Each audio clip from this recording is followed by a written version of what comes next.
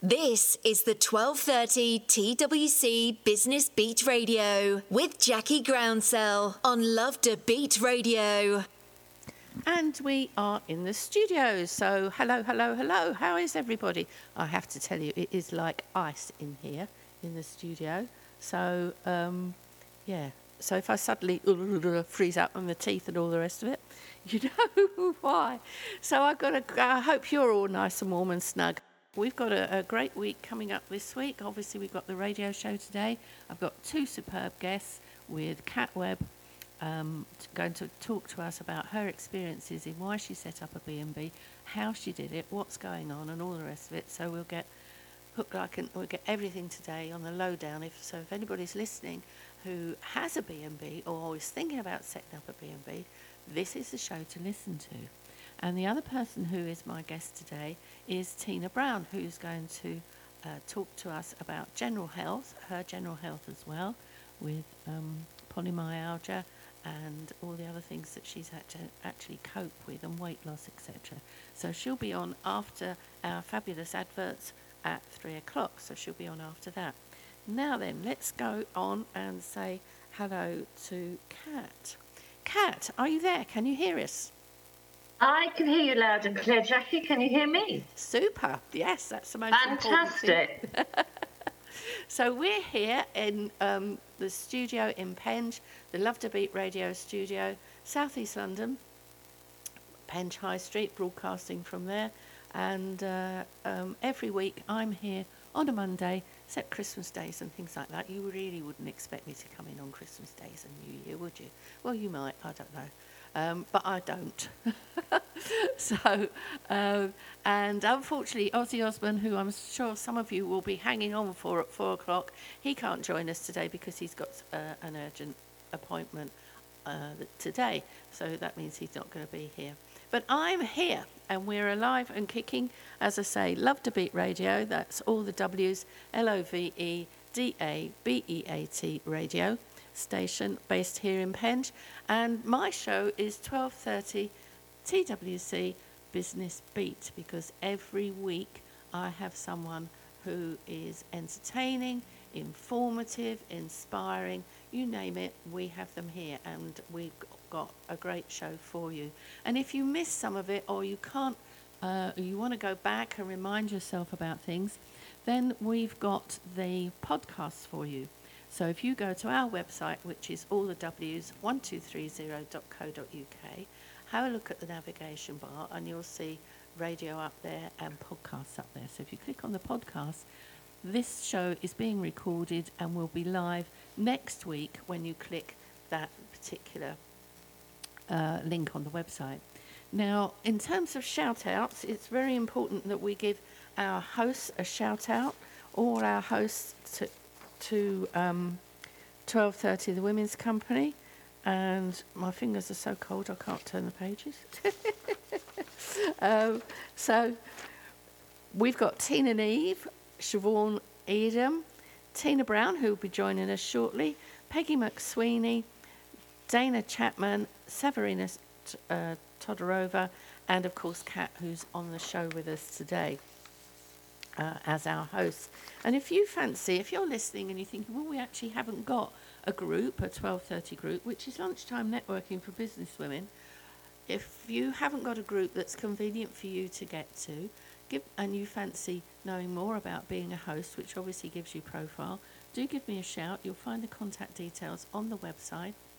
And we also have an online, we have our TV, so this is our weekly radio show, and we have our TV show, our online show, which is the second Wednesday of every month. So we've got all bases covered for you. So then let's have a little hello to Kat now. Kat, what's the weather like your way? Gloomy. Yeah. It's a bit grey here. Yesterday was glorious, beautiful sunshine yesterday.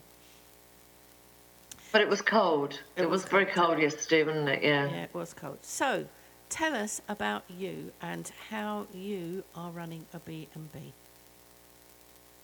Right. Well, I done a number of different things through my career. I'm in my late 50s now. So I worked in restaurants for 8 years, trying to think what I was going to do with my life. Before that, I left school and then I went to college to study interior design. So I did a full-time diploma in that.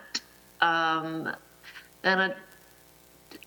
I worked in restaurants, then went to drama school. So I got all the design and drama school thing out my system, and then got into social work and did that for over 20 years. And then when I turned 50, I thought it was time to move away from that. And so I just lived off my savings for a while and was thinking, what do I want to do next with my life? And I used to watch Four in a Bed, that TV program about going to different B&Bs. And that kind of interests me. I thought, oh, that could be something I could do. And I was trying to think how to adapt my house in London,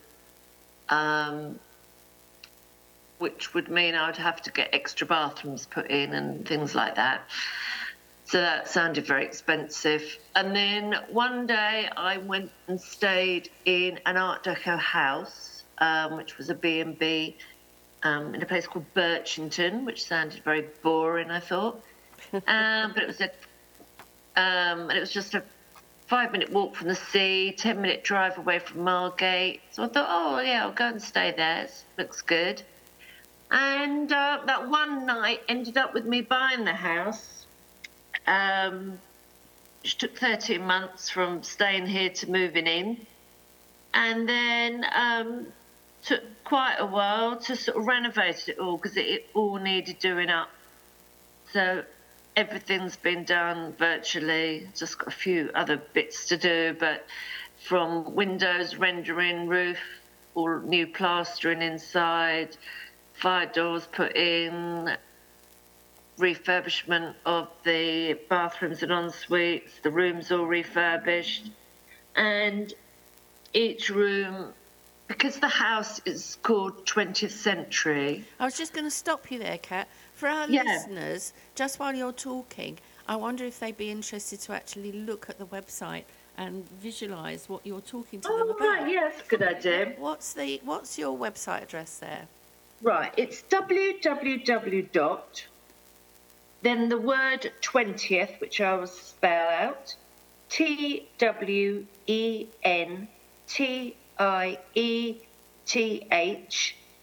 and then the word century, CENTURY,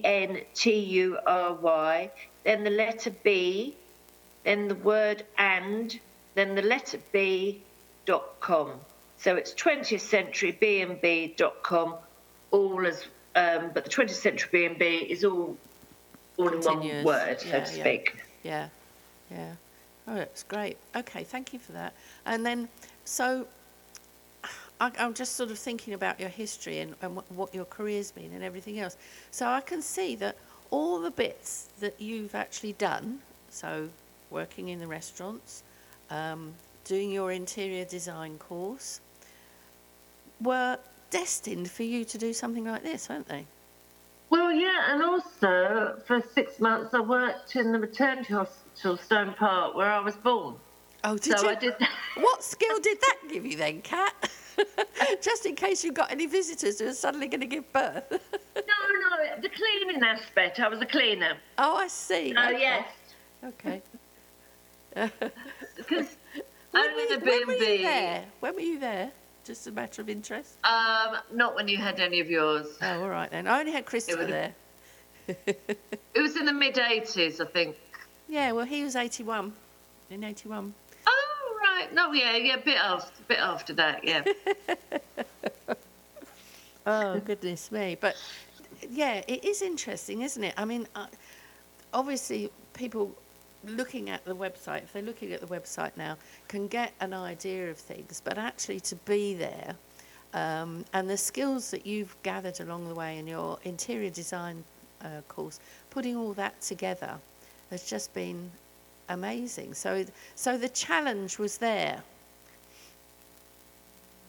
Oh yeah, it's been a huge challenge. I've always, when I had 2 properties beforehand. Each time I've always bought things that were rock bottom price.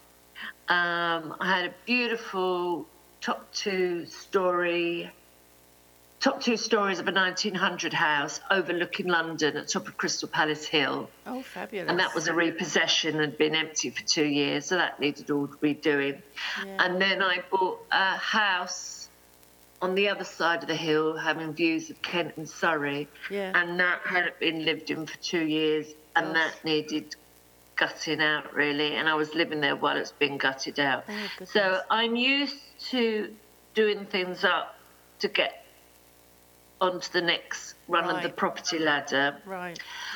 But normally I would do it over a long period of time. With this, because I needed to start earning money, I had to get it done quite quickly. So took a year to sort of line up all the work and the companies to do all the work. And then I had to put them up in the right order. So basically, the most of the refurbishment was all done in 6 months, which was crazy because sometimes there'd be 5 different companies here, 11 different work people. Gosh. And the window people would want to be by the window, but the electrician would want to be by the sockets. And you've got furniture blocking their way, and you've got to work out, how am I going to move all this stuff so they can both get on with what they need to do? So it was challenging, and I was getting up at 6 o'clock every morning to try and get clear space for so whoever was coming in to do work, it was all prepared for them. So with it, But in hindsight, sorry, I would have paid for a storage unit and stored everything, but I didn't. well, hindsight is a wonderful thing, as we all know. Yeah. I think we'll all be agreed on that one. But so Art Deco, was it as it was originally built when you got it? Did you have to take it back to X, or on the outside and the inside? How what's the history of the place anyway? Well, it was built in 1935 by a couple called Chas and Kathleen Hawkes, and they had bought the bungalow next door and then bought the plot of land, because in this area of Birchington, it was just a little village, and then sort of after the First World War, well, between the wars, the land was divided into housing plots, and people could buy a bit of land and build their house by the sea. So Chas was a master builder, he had his own company, and Kathleen decided she wanted to be an estate agent so she could champion Chas's work as well as sell other properties. So they built this house as a show home to really show off that they could build the houses of the most modern design. Right. And so the house is on a corner plot. It really stands out. And what is now the breakfast room for guests was Kathleen's estate agent office right in the front of the property. And Chas had an office in the room behind, which is now my bedroom. And then, and then they had living room, dining room, kitchen, and the 4 bedrooms. So over the years, there's been all sorts of people, and I'm trying to research who has lived in the house. They didn't live in the house for very long, because Chas went bankrupt building 26 houses in a village in between here and Canterbury, and he went bankrupt. Oh, God. So by 1939, they had moved out. Oh dear. Yeah, so they didn't live here for long. And then another resident that was here for over 20 years, Tudor Gates, who we've got a room named after. He's an interesting character. He lived here for over 20 years. He was one of the screenwriters for Barbarella. He wrote Hammer horror films. He wrote, I think, over 200 TV episodes, including episodes of The Saint, The Sweeney, The Avengers. He went bankrupt as well. So I'm hoping I'm not going to follow. No, absolutely not. We're not having any of that, Kat. Yeah. But yeah, I'm trying to trace all the people who've lived here.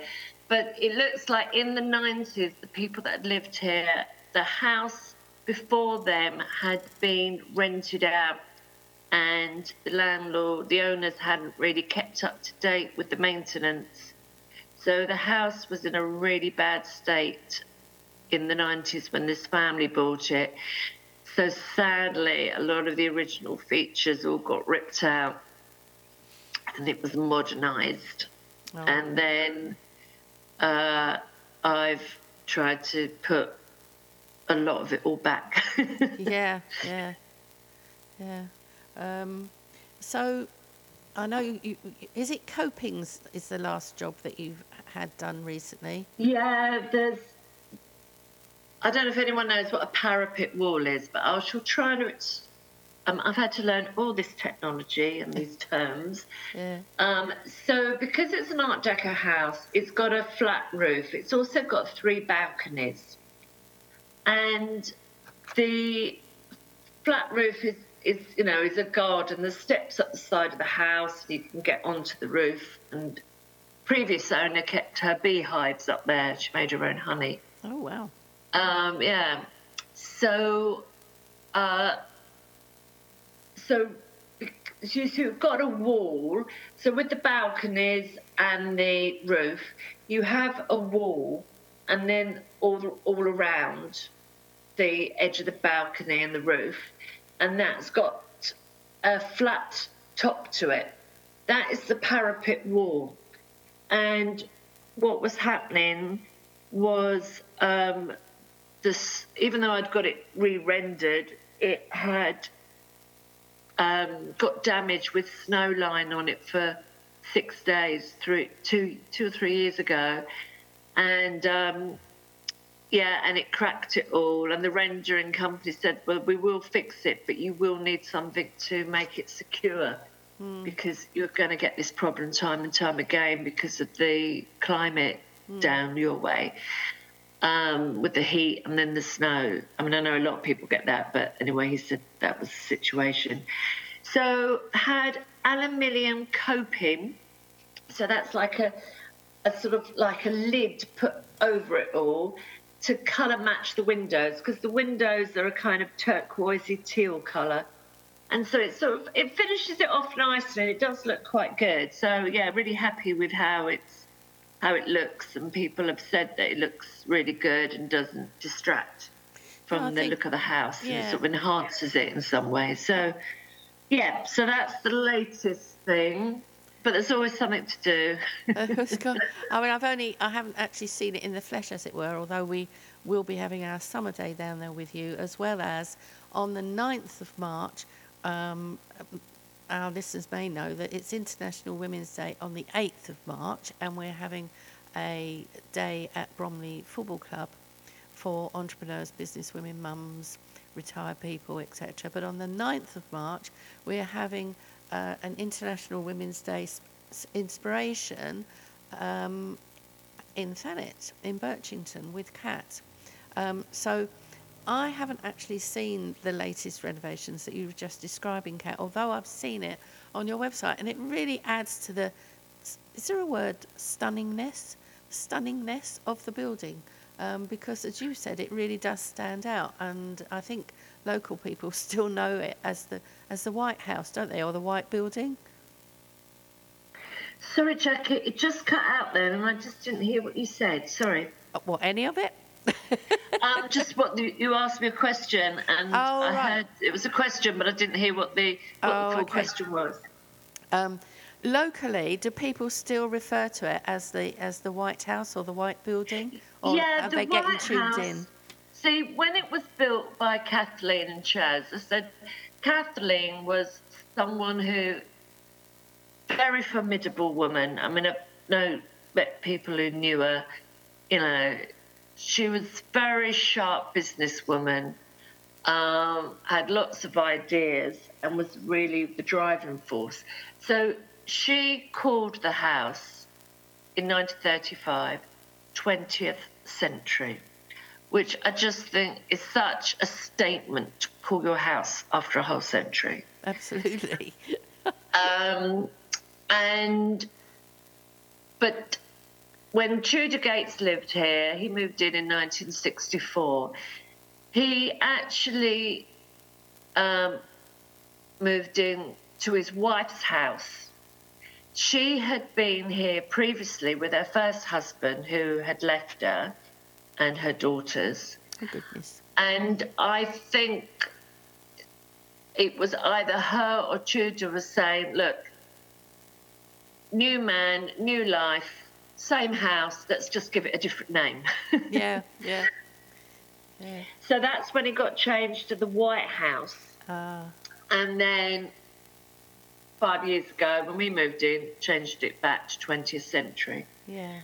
So, yeah, locals do know it as the White House. Still get some people who are trying to look for the previous owner's B&B, the White House B&B. But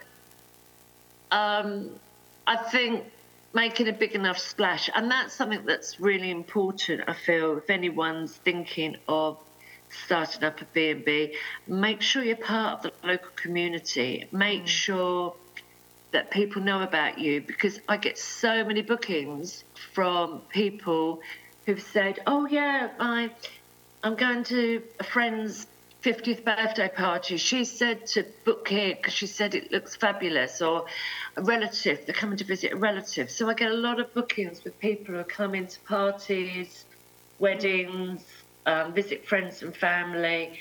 So that is all year round business. And so the community have really got to know you. Yeah. So I think because the community know me, and the local parish magazine did an article on the place, it is, and I do plant stalls and I give out the cards, business cards when I did the plant store. So yeah, it is, we are getting known of the new identity of 20th century B&B.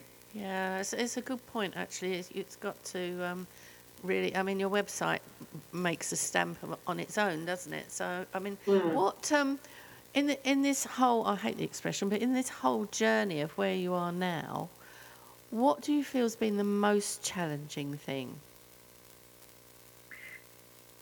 Oh, gosh.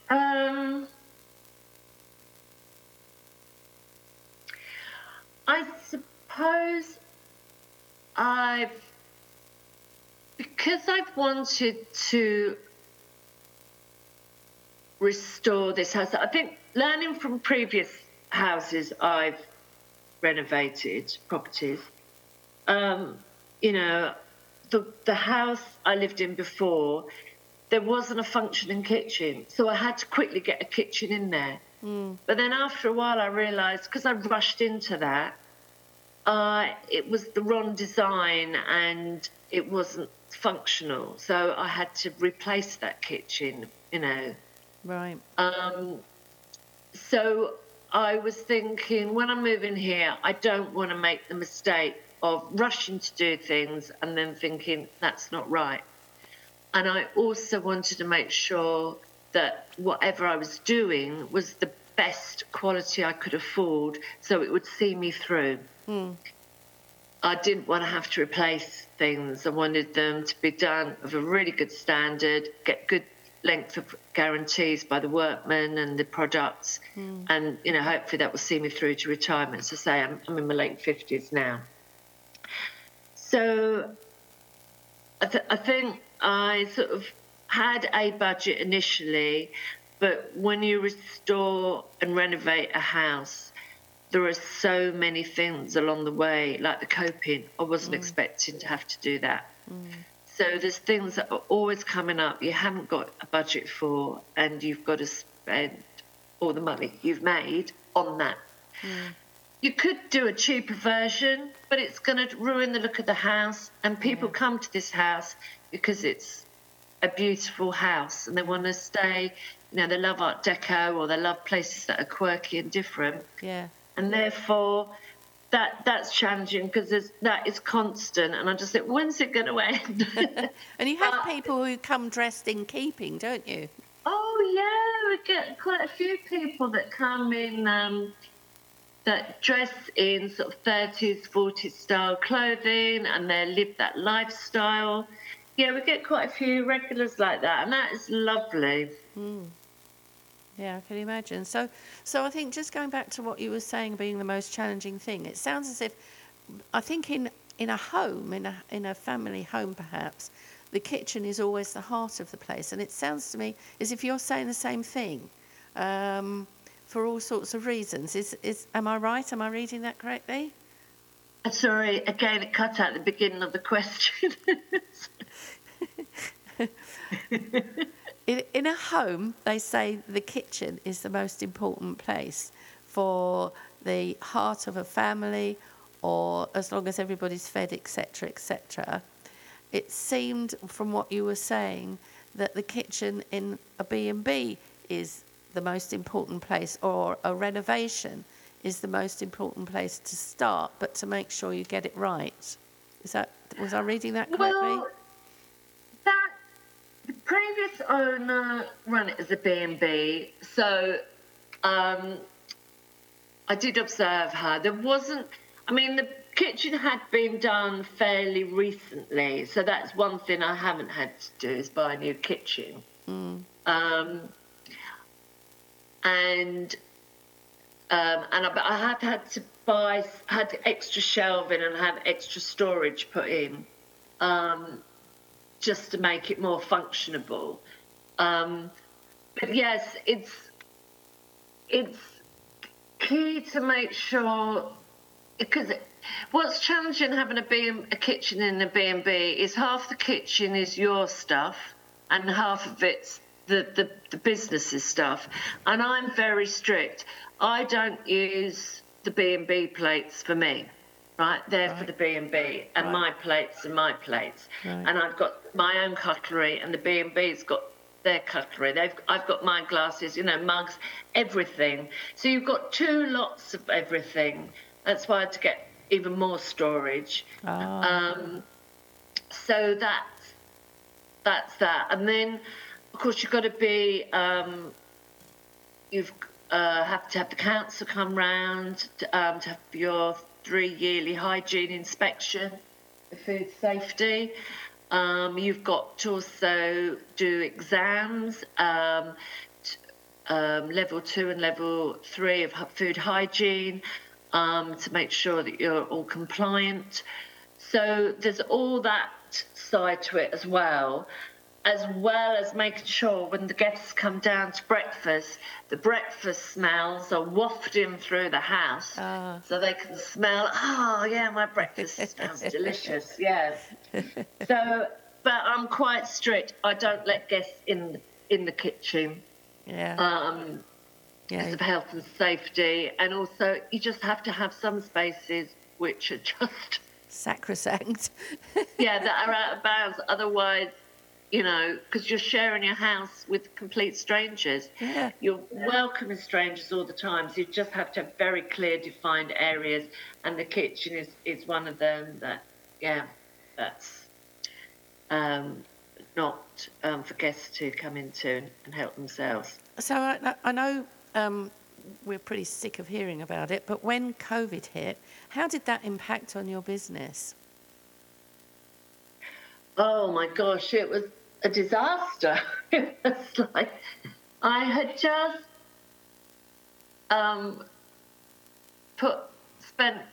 booked up a lot of magazine advertising all around the country. And of course these publications would go out, but no one was going to the shops to buy magazines. Nobody would even wanted to touch magazines because we didn't know where the germs were, did we? No. So it was So that was a really bad time. So I didn't get one single booking from all that investment. But then in the building itself, it changed the way you had to process and change your linen and things like that, didn't it? Oh yeah, well I'll go to that bit in a moment. So then sorry. we had to close. So then I had to refund people who wanted their deposits back. Oh gosh.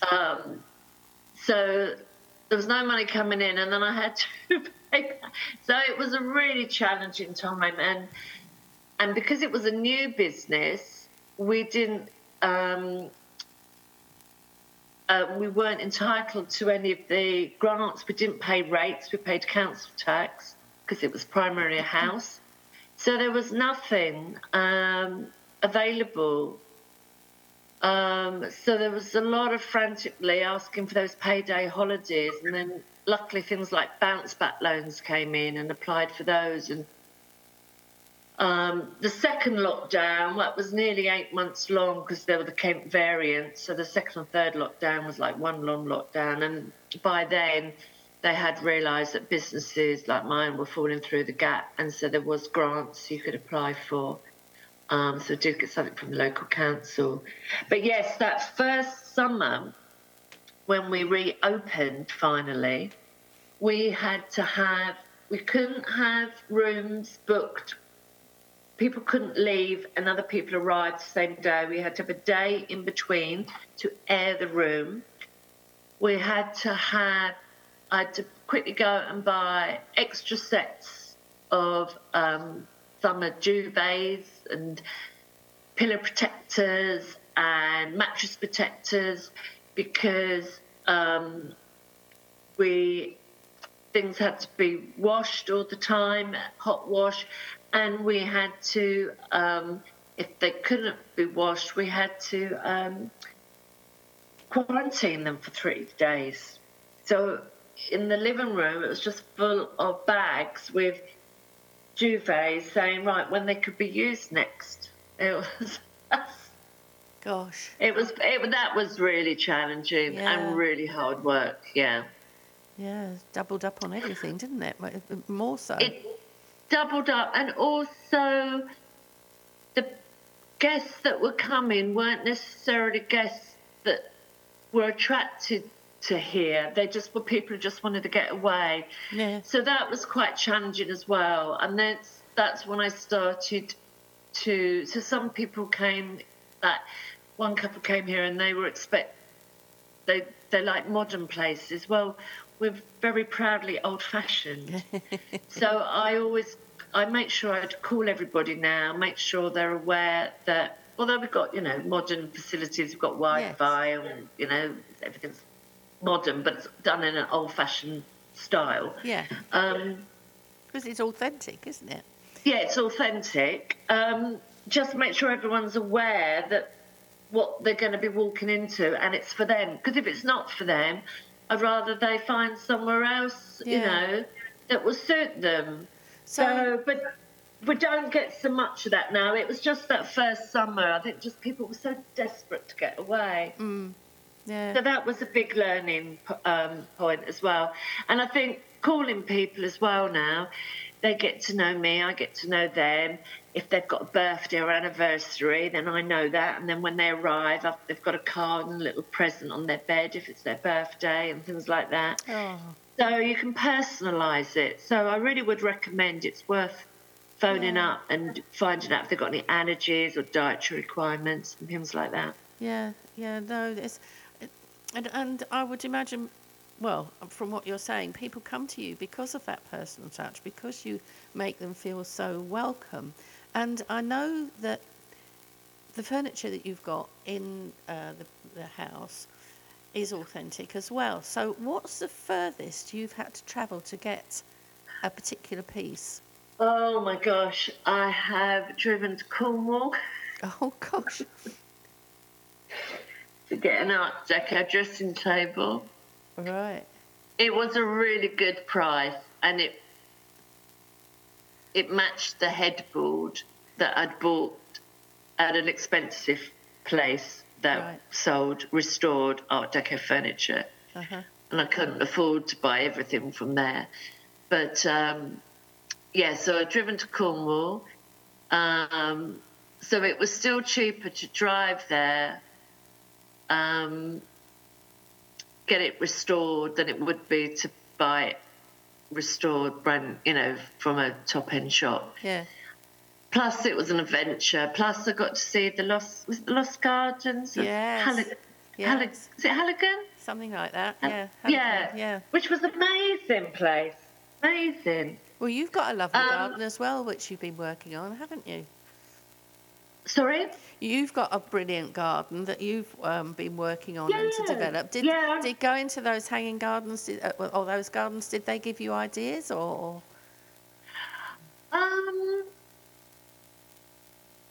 Oh, gosh, if I had a budget, I would... You and me both, Kat. I know, probably about 3 times or 4 times as much, yeah. Oh, and also been up to Scotland to get furniture as well. Right. So all the way from Cornwall to Scotland, yeah.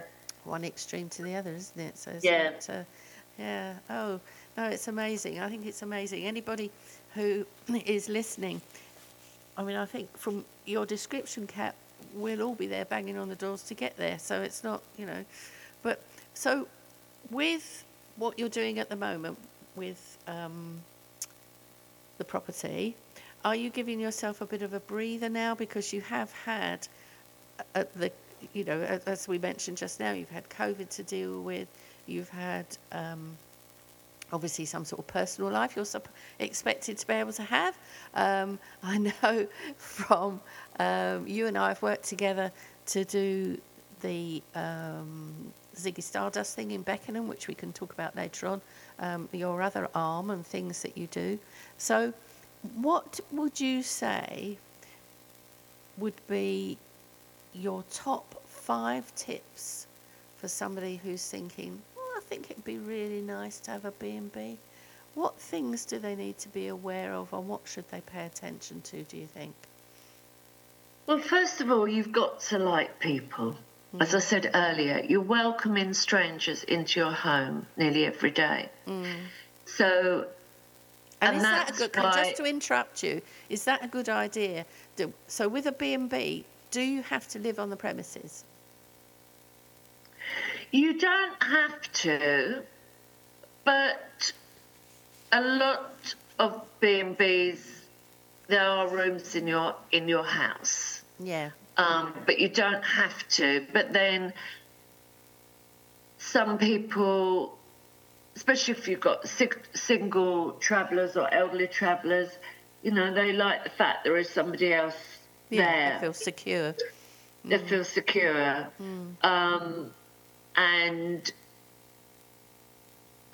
also, just occasionally something goes wrong, a fuse blows. You're on site to deal with it. Yes, yeah. So it gives people that safety aspect, doesn't it, with you being there? It does. And again, also, building that relationship as well. It's definitely, we're very hands-on hosting here. And, we do get a lot of people that are single or people that have been married for years, and they're welcome to talk to other people when they're away. It just breaks it up for them as well. And so, we will talk as much or as little as you want, really. And if you want to look, if some of the other rooms are empty, or we take people onto the roof. So we're happy to talk about the history of the house and show you around, or talk about anything, really. I mean, gosh, I had a couple here beginning of the month. I was talking to them till 2 a.m, and time just flew. Gosh, that's testing your skills as well. Yeah. So it's, it's nice, and because we're here and we're not going out much, it can be quite social. So it's quite fun. You meet so many people with all different types of backgrounds and interests, and it's fascinating. Yeah, I can imagine. You've chosen some music for us today, which we'll go to in a moment. But before we go to the music, which will then lead us into the adverts, I just want to let everybody know about Spencer. Spencer is your personal and business partner, isn't he? I think. Yeah. He makes the most incredible lemon drizzle cake. So it's well worth going to Cats for that alone, I can assure you. Now, so let's give Spencer a shout out. Hooray! 12:30 TWC Business Beat Radio. Mondays 2 till 4 p.m. UK time. Tips, inspiration, fun, tunes for and from businesswomen on all the socials. www.1230.co.uk at Love to Beat Radio. We're going to be joined very shortly with Tina Brown, so we can continue talking to Kat, but also to find out about Tina. But Kat, you were in the middle of actually giving us your top tips. The first one being people. Yes. As I say, you've got to like people, and you meet amazing people, and it's just fascinating, and so many lovely people as well. It is a lovely part of the job.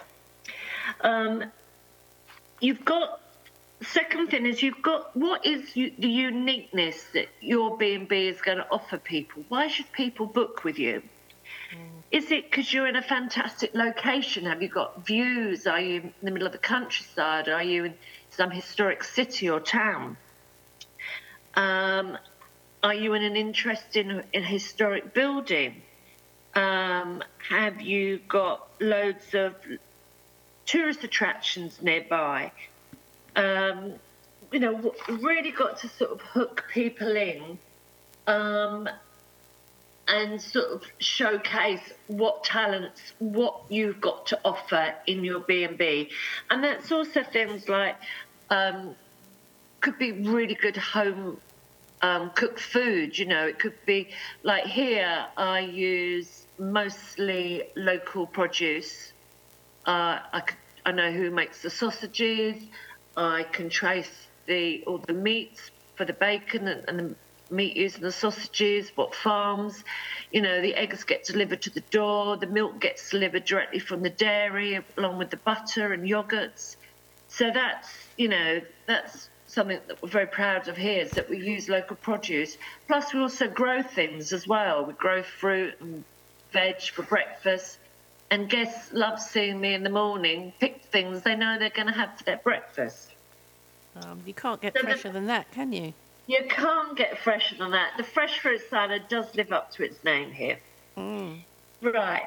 Then the third thing is about what's going to be your identity. What's the image? What's your style?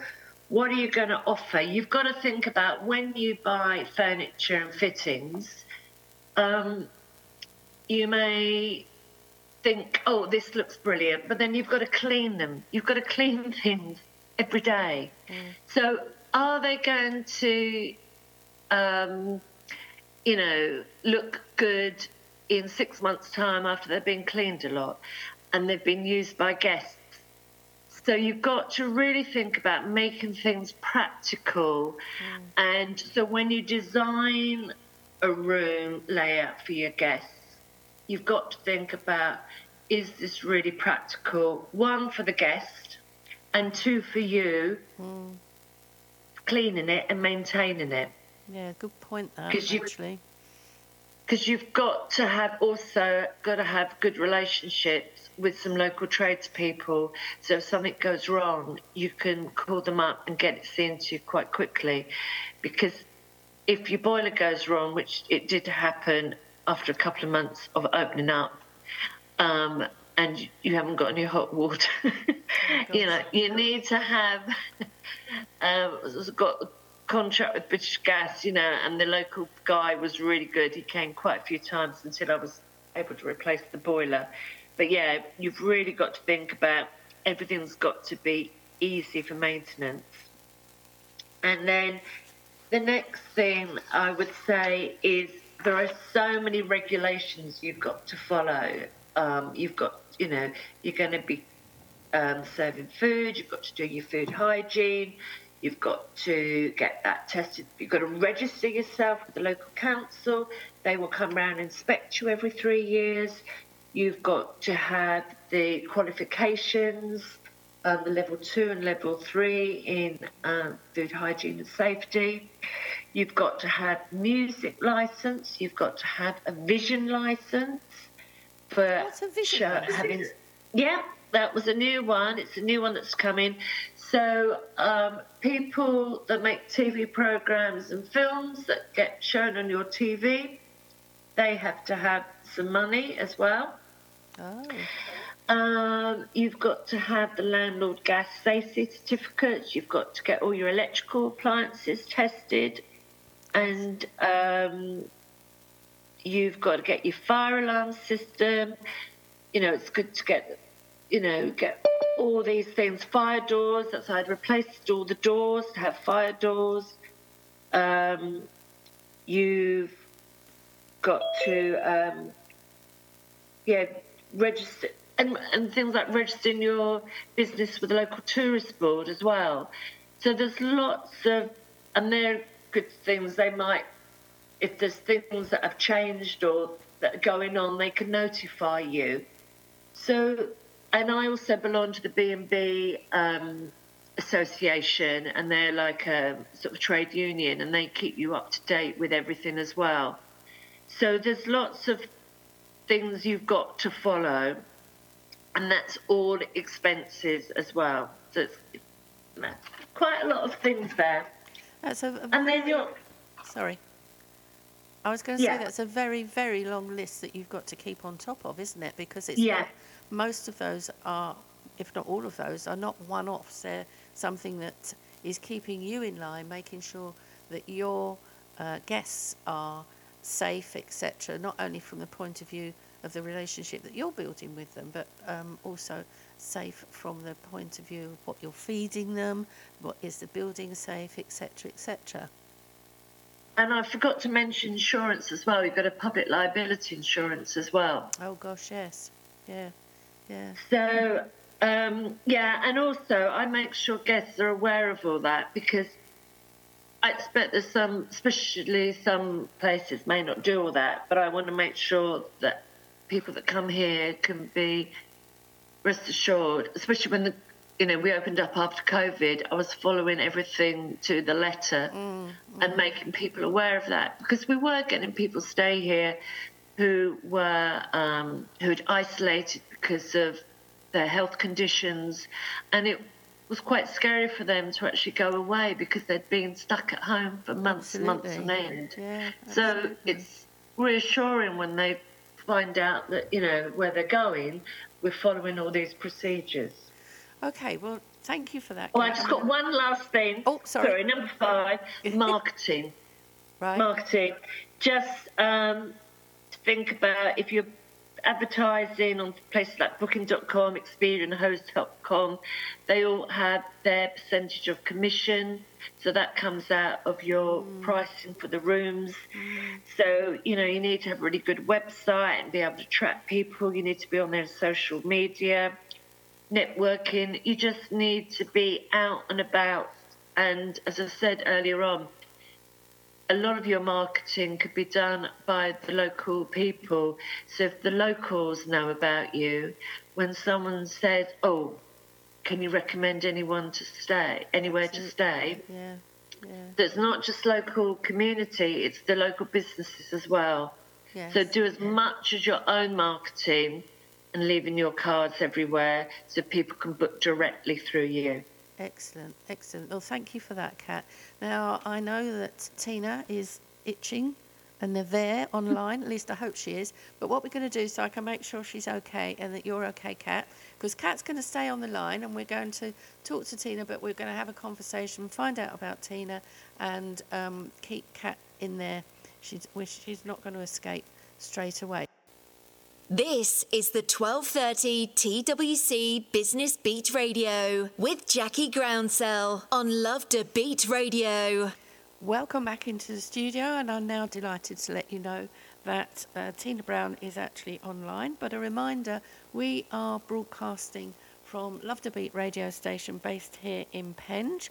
That's LOVEDABEAT radio station. And as has been said earlier, I'm Jackie Groundsell. My business is 12:30 The Women's Company, which is lunchtime networking for business women.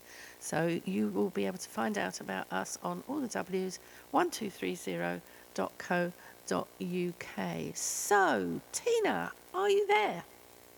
I am. Hi. Hello. And Kat, and those who were listening earlier, thank you for staying with us. Kat's still here and will be joining in the rest of the conversation. So, Tina, welcome to the show. You've been here before, actually, in the studio, haven't you? I have, but I'm nice and warm at home today. I bet you're glad you're not in here, I tell you. So, so some of our listeners will know you, and some will have heard you before when you've been on, as well as listening to the podcast that I mentioned earlier. But for our new listeners, would you introduce yourself, please? Okay, so I am Tina Brown, and I help people to lose weight and hopefully maintain it as well. That's quite important. And I'm based in Bexley Heath in Kent, but I can support across the whole of the UK. Which is great. And I have been in the weight loss industry for over 20 years now, and I absolutely love helping people. Wow. What's the most you've ever actually helped someone lose? Say that again. What's the most weight that you've actually helped somebody to lose? Oh, okay. 9 stone. Wow. And how long did that take? Oh, actually about, let me think, less than a year. Less than a year. Gosh, that's amazing. That's a whole person. Gosh, yeah, no, it is. I mean, I'm sort of going back. I was sort of thinking when I was 7.5 stone, and I know that's really difficult. Those of you who know me, were difficult to imagine that I was ever 7.5 stone, but I was. So to lose 9 stone is absolutely amazing. So how did you help them do that? What was the process? Can you remember? Kat, have you ever lost weight yourself? Because you're quite slim anyway. Yes, I lost 4 stone. Right. So 9 stone to me is also very inspirational. Yeah. But yeah, I mean, to be honest, once you're in the zone of losing weight, I know this sounds bizarre because it's not easy, but it is easy once you're in the zone. It's actually the maintenance that's the hardest part. But equally, I'm now losing a bit of weight again because I've had surgery and stuff, so I wasn't allowed to diet. Right. And now I'm back in that, actually, no, it's really hard. So you mentioned you've had surgery. I know you've had a lot of challenges with your health. So would you mind sharing some of that with the listeners? Yeah. So, well, I mean, I could talk all day about my health, to be honest. But no, you've got half an hour. Let's go back. So I actually had cervical cancer originally, way back, actually when I was 29. Gosh. And that led to a lot of surgery. And initially, it led to me thinking I was going to have a hysterectomy at 29. But I went on to have pioneering surgery, saw amazing surgeons, and got my womb preserved. And I went on to have my daughter. She was born at 26 weeks. So God. I then went through the whole premature baby dilemma, which was awful as well. And then out the other side of that, that brought me into the weight loss world, because after that happened, your the way you think about everything completely changes once you've had cancer. Like, no one, unless they've had it, can understand that. It absolutely changes everything. And I went into the weight loss industry because I wanted to do something that I was passionate about, rather than just a job for money. But then from then, I then was diagnosed, and this was a few years on, but diagnosed with fibromyalgia, which is a chronic pain condition. And then a few years on from that, I was then diagnosed with psoriatic arthritis, which is a form of arthritis similar to rheumatoid, but not rheumatoid. And again, I believe both of those conditions are related to what I went through with the cancer. So like the trauma side. Yeah. Because I got through the cancer, really, all of my family and friends were like, wow, you're just like amazing. And, you know, but clearly deep down, it's something that does traumatize you quite a lot. Sure. So, so yeah, fibromyalgia and psoriatic arthritis. So that means, in effect, I'm in pain 24/7. But again, when you talk to anybody with chronic pain, you have a high pain threshold. And, you know, what I live with, most people probably wouldn't even bear for a day, but I'm just used to it because it's always there. So that particular type of arthritis, what's different about, and I mean, there are quite a few different types of arthritis, aren't there? What differentiates that? What's different about that particular one? So psoriatic arthritis is basically, if you've had psoriasis in your life, it's about psoriasis actually being in your joints and it eats your joints, which an easy way of saying it. So you can't get psoriatic arthritis if you've never had psoriasis. So it's related to that. That's a skin condition, though, isn't it?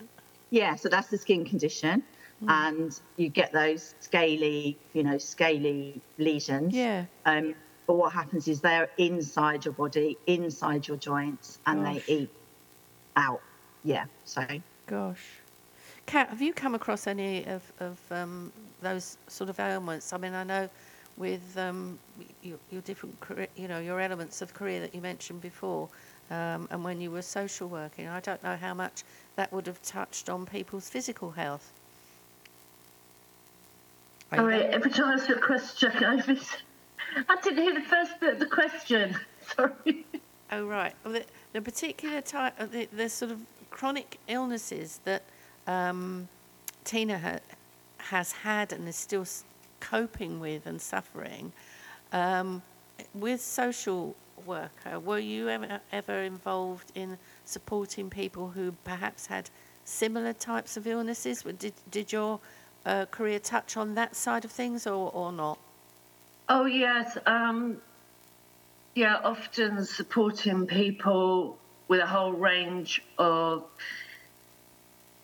different illnesses and supporting them in, you know, trying to access the right services, and if there's any extra funding to help them. And it's really constantly advocating for them. And because I was working with families, trying to advocate that, you know, you had the adult model, so you were the adults who were looking after the health professionals looking after the adult. I was supporting, well, we also have to think about the children's needs in this family and try and get a more holistic approach. Yeah. But we would have perhaps different viewpoints of what that holistic approach would look like. So it was constantly learning things and trying to see how can we all work in partnership to support a family to get the best outcome for everybody. Yeah, that's a good point. So Tina, when you're helping somebody who, like you, well, I'm assuming you're able to help other people who have chronic illnesses like yourself. Yeah, absolutely. I love that, obviously, because I've got the absolute knowledge of how they might be feeling, what they felt, everything that goes along with that, and then how hard it is even harder to lose weight with these conditions. Yeah. But the thing I always say, and for me in the beginning, when I first started to lose weight, I was on steroids, and everyone knows that steroids is difficult to lose weight. They make you puff up as well. And I'm now on, when I started losing weight myself, I was on 15 different types of medication. Wow. Including steroids, and I'm now on 6. So, Brilliant. and no steroids.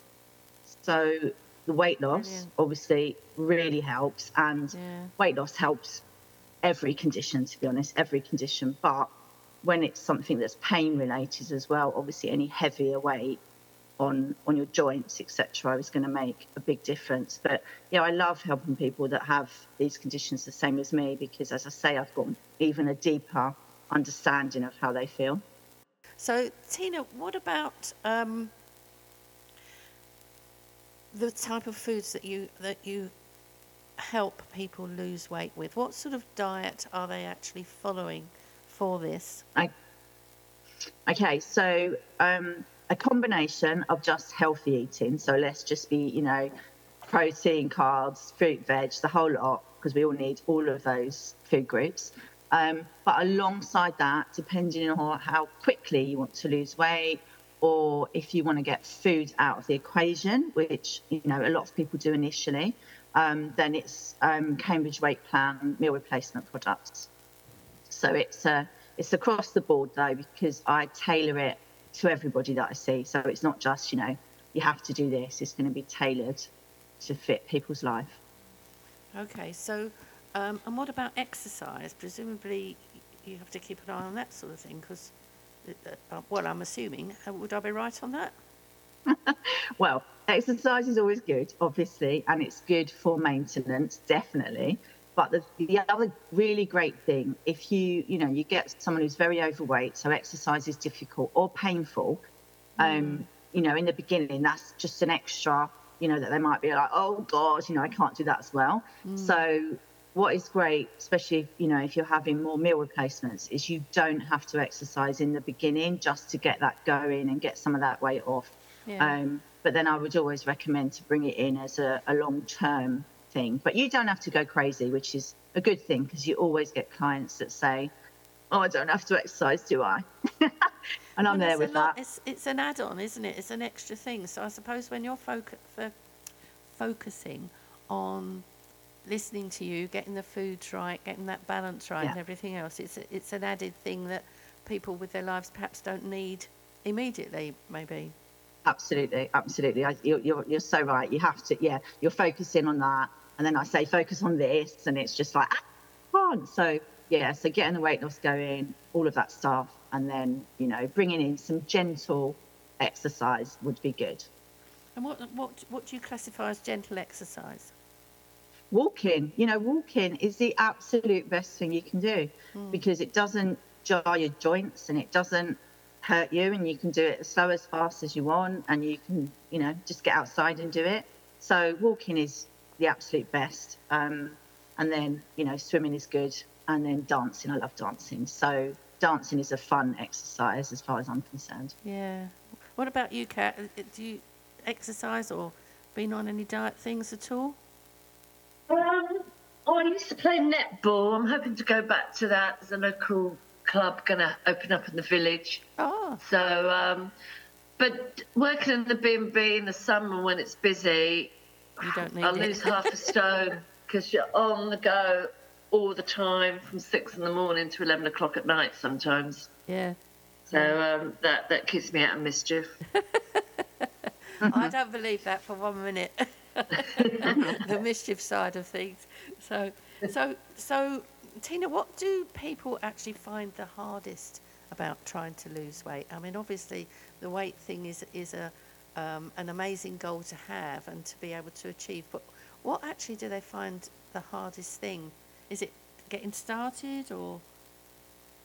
Okay, so the hardest thing once they've got started, so obviously, hopefully once they've got to me, they're ready to go.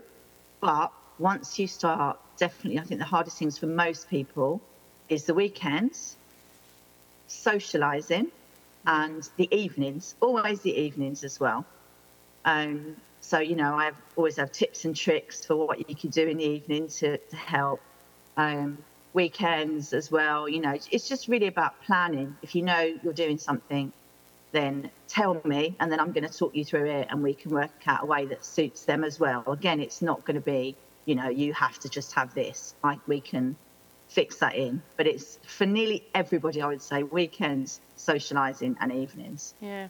And I guess that applies to you as well, because apart from the fact that you've had to manage all these chronic illnesses along the way for so long with the pain that's involved, you're a very social animal, aren't you? And then you mentioned earlier about dance, etc., etc. And I'm sure people must have confidence in you because of who you are and how you are as a lively person. Yeah. So yeah, I'm social. I'm at the theatre a lot. I'm out a lot. So again, I've like lived that way. You've got to try and juggle this all in, and still lose weight, which I can.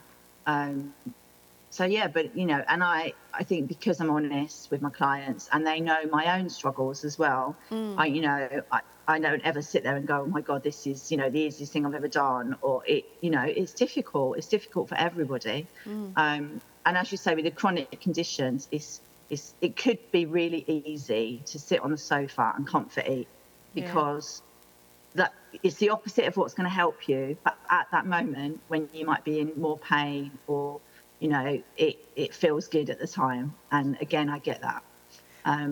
And this time of the year is the worst for me because of the temperatures, etc. Yeah, with the cold and the damp, I guess. Yeah. Yeah, definitely. And so, in being in so much pain with things, you mentioned that you've managed to cut back on your steroids and also on your painkillers. But it's because of your experiences as well.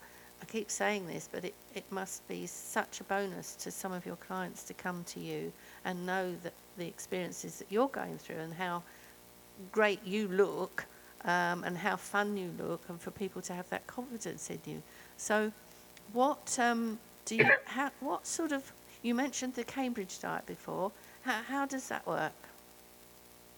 So that is meal replacements with healthy food alongside. And again, with chronic conditions as well, I think what's great about it is the speed that you can get the weight off. So, if you're really struggling, you could lose a stone in a month. And, straight away a stone is going to make such a difference, because just 1 pound off is actually 4 pounds off your knees, for example. So, imagine you lose 4 pounds, it's actually 4 times that off your knees, which is over, it's a stone and 2 pounds off your knees. So you immediately really good see. Point. Yeah. And knees are the part of our body that takes all the weight in effect. And all the clients that I get with chronic health, etc., or not even chronic health, just overweight, they always say, oh, my knees. And that's because imagine if you lose 1 pound, it takes off 4. But if you put on 1 pound, you put on 4 on your knees. So that's a lot of weight. Yeah. So what about costs then? Is this Cambridge diet something expensive to follow? Do they do special promotional things? Or not everybody's going to be nipping down to Cat and getting all their fresh fruit and veg from the garden and everything else. So they will be using some of these supplement meals and things like that, I guess. But what about cost for people? How do they find that working for them? Do they? Again, when you think about most people that need to lose weight, maybe have takeaways, maybe have coffee out, maybe have, if you work in the city, I used to, so I know the prices, of lunch, like lunch in the city, just getting a sandwich maybe and a coffee could be £12 a day. Like that is, when you actually think of it like that, it's ridiculous. Yes. And if you did that 5 days a week, that's a lot of money. Yeah. So with Cambridge, if you are having mostly products, you get all of those products from me. You get my support 24/7, so which is invaluable as far as I'm concerned. Yeah. So that would all be in. So then quite often you're not spending any money on the coffee and the takeaways because you're on the step or the plan that doesn't include all those extras as well. So I do have clients actually say, oh my God, I've saved money because I'm just not doing all that takeaway stuff. And you're giving me all my food, so I don't have to buy anything else. And you're supporting me one-to-one.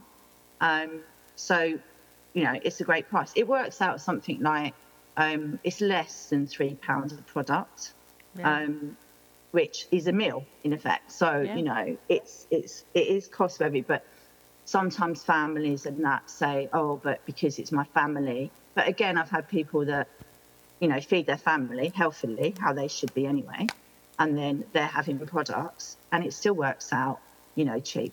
So. And your health is so important. Your health is the most important thing. So, oh, goodness, yes. Really. Yeah, absolutely. You've got to have your health in that terms. So, and you've got a particular promotion running on for this month, have you, at the moment? Did you mention to me? So I'm basically offering, if anyone joins me before the end of January, I'm going to chuck loads of freebies in. So I've got really wonderful water flavourings, which you can spice up your water or your sparkling water and make it like gin. It's not gin flavour, by the way. And the latest magazine that's just come out, which has got recipes and stuff. And then we've got some snacks, some pop squares, which are really easy if you are struggling with hunger. So like little crispy Dorito things. And I'm going to give all those free to anyone that joins me before January, end of January. Okay, so now then, one of the things that's really, really, really, really important is that they need to know how to get hold of you. They do. So I am, I'm Trim, as in TRIM, Trim with Tina, across all of the social media platforms. So I'm on Linktree, and I'm Trim with Tina on Linktree, and then you'll get everything, LinkedIn, Instagram, Facebook, etc. Excellent. That's really good. And Kat, would you like to repeat how people are going to get hold of you as well? Yeah, so the website is www.20thcenturybnbs. That's TWENTIETH-CENTURYBANDB.com. Gosh. And you can also find us on Facebook and Instagram, and then it's under the number 20th, 20th Century B&B. 12:30 TWC Business Beat Radio. Mondays 2 till 4 p.m. UK time. Tips, inspiration, fun, tunes. For and from businesswomen. On all the socials. www.1230.co.uk. At Love to Beat Radio. Is there anything you need to ask each other? I was just going to say, Tina, you're very inspirational with your journey and how you've managed to achieve so many goals, even though you've had so many challenges as well. So, fantastic to hear more from you today. I suppose just what, because you said you've got a daughter, haven't you? Yeah. So because my background was in social work, working with children and young people. So and especially for teenagers now, there's so much pressure for them with this, that, and the other about how they look and social media. What sort of tips would you give other sort of parents who are perhaps worried about their daughters and sons or their children, just to love their body image and as much as possible? It's so difficult when you're a teenager. I know that's a very heavy question to ask, but I just wondered if you had any advice, because it's a constant worry for parents. Yeah, that is. Sorry, Tina, just before you come in there, on a personal level, I've got in our family we've got a 14-year-old who is actually going through all that body issues at the moment. So I'll be really interested to know what you've got to say, Tina. Thank you. Let me have a chat to her as well.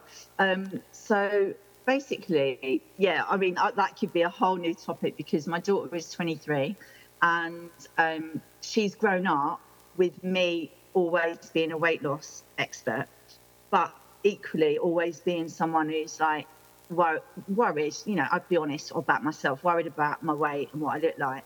So I spent most of my time worried about how that would affect her. And so I've tried to be really careful around that. But do you know what? She is now, she will have chocolate and put it aside. Wow.